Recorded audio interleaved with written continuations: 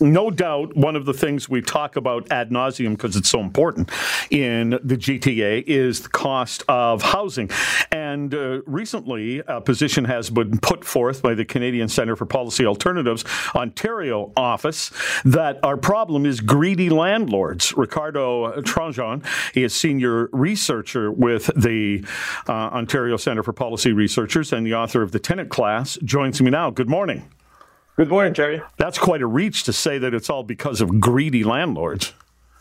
Well, that's not the argument. The argument is that when we talk about the market conditions, we have spent a lot of time talking about demand pressures and the kinds of supplies we want and all of these really important factors that we should continue to talk about. But we rarely talk about the fact that despite the structure of the market, there's also an agency aspect of it, which means that governments make choices, landlords make choices, and that never gets any coverage. So that's the argument. Well, what choices do you think the landlords are making? The landlords are choosing, according to the Canadian Mortgage and Housing Corporation report that came out last week, is the best source of data we have on the rental housing market. The landlords are choosing to hike up rents by 29% between tenancies. So as we know, there's the vacancy controls in the province, so they can do it. It's legal. It's in their purview to do it. But when tenants move, rents go up by 29% on average. So, and that's obviously driving prices up. And so that's the aspect we need to talk about it too. I think there's a reason for that, and it's because of a decision government made to limit what landlords can do in terms of raising rent while somebody lives there. So they get behind after a while because it doesn't match inflation. It doesn't match the cost that the landlord is taking on. When interest rates are what they are right now, the landlord may be paying a lot more for the landlord's side of the mortgage on that building. And so the only way they have a chance to catch up is when somebody moves out. Well, if you look at rent controls that we have in unoccupied units, they're not rent freezes, right? They're rent controls. And if you look at for the past 10 years, rent controls, they more than matched inflation. So it's also not completely accurate to say the landlords can, they're not being able to keep up with the market. They are keeping up with inflation through the occupied units. And for sure, when there's a vacancy opportunity to increase rates, they want to catch up a little bit to the market. But what I'm trying to raise the question is here, is it okay if they raise up by 30%, 40%, 50%? The sky's the limit, so they can raise for however much they want, and we're just going to say that that's fine.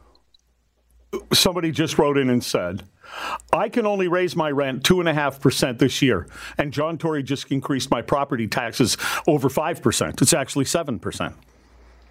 Well, so there's two aspects to the argument.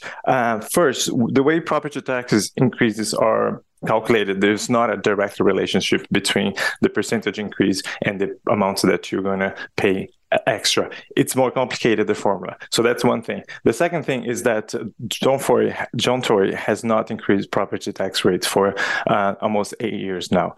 It kept below or at inflation for more than 8 years, whereas the value of the home of the person who wrote that has increased exponentially. So his value of his property increases exponentially. His property tax hasn't increased for 8 years. Now he has a little bit of a property tax increase. And again, sure, he needs to increase his rents for a little bit. How much? What's the limit? What is the number that landlords are going to say? That's a fair increase. We stopped it there. Should we put some sort of limit? I think that's the conversation that is worth having. Ricardo Tranjan is here, senior researcher with the Canadian Centre for Policy Alternatives Ontario office, author of the Tenant Class. Well, one of the answers to your question would be they can do whatever they want. They own the building. You don't own their building. They do. Absolutely. That's one reason we have to have this conversation, because there's a number of industries that have government regulation. We know utilities, they don't go up exponentially. Healthcare, we limit profit because we all want to have access to healthcare. Education, we make free because we understand that all our children it's not free to get some sort of education. Yes, we make it. We don't charge people for attending education. We pay through our property tax, through our tax basis. So what's housing? Where is it? Is it a completely private good. We don't care if people get housed or not. It's their problem. Go out there. Good luck. Or do we need some sort of government intervention? Do we need government programs? Because this is the thing that we also don't talk a lot about.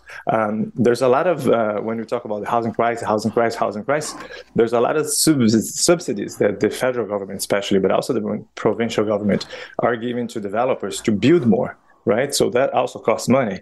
Well, there are also programs that assist lower income people with housing. So that kind of goes both ways. But why is it that we will have people who will say something like, "Well, we should limit what the landlord can raise for his own personal property, but by God, we better not try to limit the increases in the public sector wages. You can't do that. That's wrong."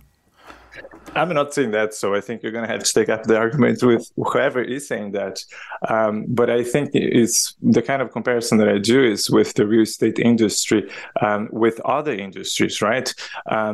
Do other businesses get as much support as landlords and the real estate industry do? I remember during the pandemic, the first year of the pandemic, unemployment was really high, historical high levels.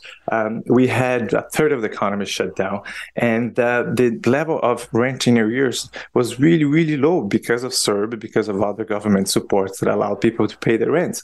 And it's still... No, as a matter of fact, wait a minute. The government of Ontario actually announced that you couldn't have your rent raised, you couldn't be kicked out of your place because you couldn't pay your rent. And so what happened to landlords, and it happened a lot, is people stopped paying their rent. One of the biggest problems landlords have in Ontario, and the government needs to do something about this, Landlord and Tenant Board is a useless organization, is that people will just sit in an apartment and not even pay, and like a tick, and it takes a year. It take a year to get them out of there.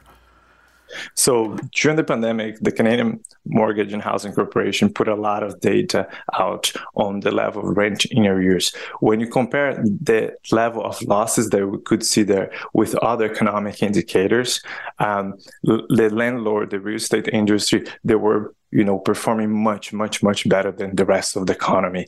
That is really clear findings that we see it.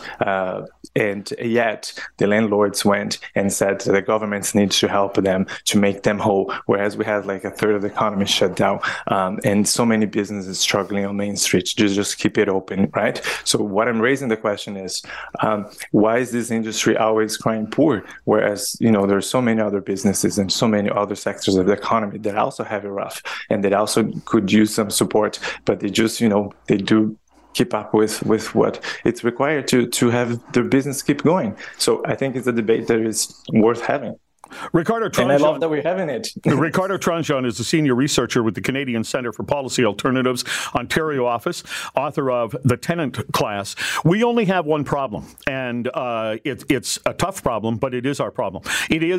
It's not about greedy landlords. It's not about anything else other than the simple economic supply and demand. And in many cases, government is in the way of increasing supply. We need to massively increase the supply. So let's concentrate on that instead of demonizing landlords, the people who actually did buy and build buildings.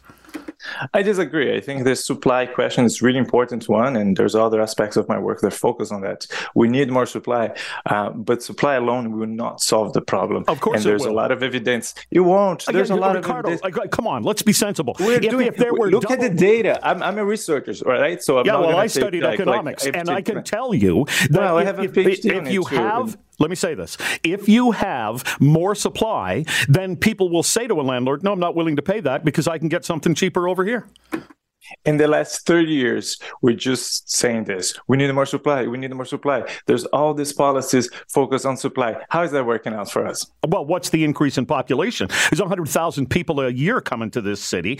That's the problem, is that the population outstrips the supply. That's not true. Do you want to look at real numbers? So real numbers is like this. We did this comparison, and it wasn't me, it was another researcher who did this comparison. One of the most respected housing policy researchers in Canada is Stephen Pomeroy. And Pomeroy looked at the number of households between 2016 and 2021, which are the two census data years.